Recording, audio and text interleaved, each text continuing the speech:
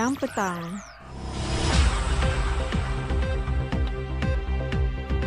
Antara paparan berita hari ini, kerajaan negeri sambut baik hasrat KBS bertemu Persatuan Gimnastik Terengganu, isu etika pemakaian. Dan seorang bekas jurulatih menembak MSNT dilepas dan dibebaskan atas tuduhan menyebabkan kematian dengan niat. Assalamualaikum dan salam Malaysia Madani, bersama-sama saya Julina Ida Abdullah dalam berita Radio Terengganu FM.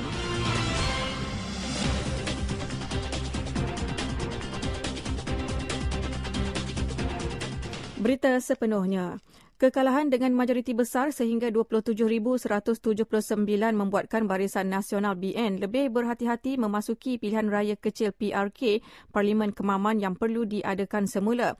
Pengerusinya Datuk Seri Dr. Ahmad Zahid Hamidi berkata buat masa ini BN belum memikirkan calon yang sesuai untuk diletakkan pada PRK kawasan berkenaan.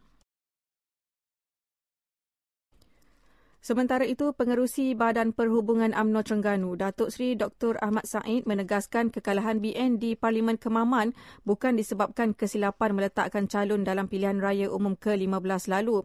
Beliau yang juga bekas calon BN bagi Parlimen Kemaman dalam PRU 15 mendakwa unsur rasuah yang berleluasa adalah punca utama kekalahan itu.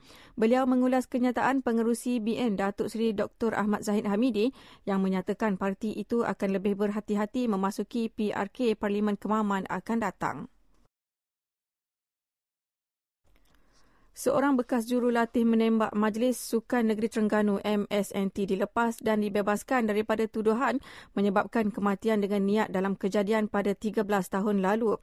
Hakim Mahkamah Session Noriah Osman membuat keputusan itu ke atas Zamil Ahmad Murad, 62 tahun, selepas pihak pembelaan berjaya menimbulkan keraguan munasabah terhadap kes pendakwaan. Mahkamah membuat keputusan itu selepas berpuas hati tindakan yang dibuat bertujuan mempertahankan diri apabila diserang menggunakan pisau rembok. Berdasarkan pertuduhan, Zamil yang merupakan bekas jurulatih menembak MSNT didakwa menyebabkan kematian dengan niat ke atas seorang lelaki, Said Haikar Iskandar Said Mazhar, 34 tahun. Dalam kejadian itu, seorang lelaki ditembak mati selepas dipercayai cuba memecah masuk ke rumah jurulatih menembak MSNT itu melalui pintu belakang. Prosidin mahkamah dikendalikan Timbalan Pendakwa Raya Engku Ahmad Rashidi, Engku Abdillah dan Intan Nur Hilwani Makrifin. Zamil diwakili Peguam Tan Sri Dr. Muhammad Syafi'i Abdullah Rahmat dan Wan Muhammad Arfan Wan Uthman. Kerajaan negeri menyambut baik hasrat Kementerian Belia dan Sukan bertemu Persatuan Gimnastik Terengganu berhubung isu etika pemakaian.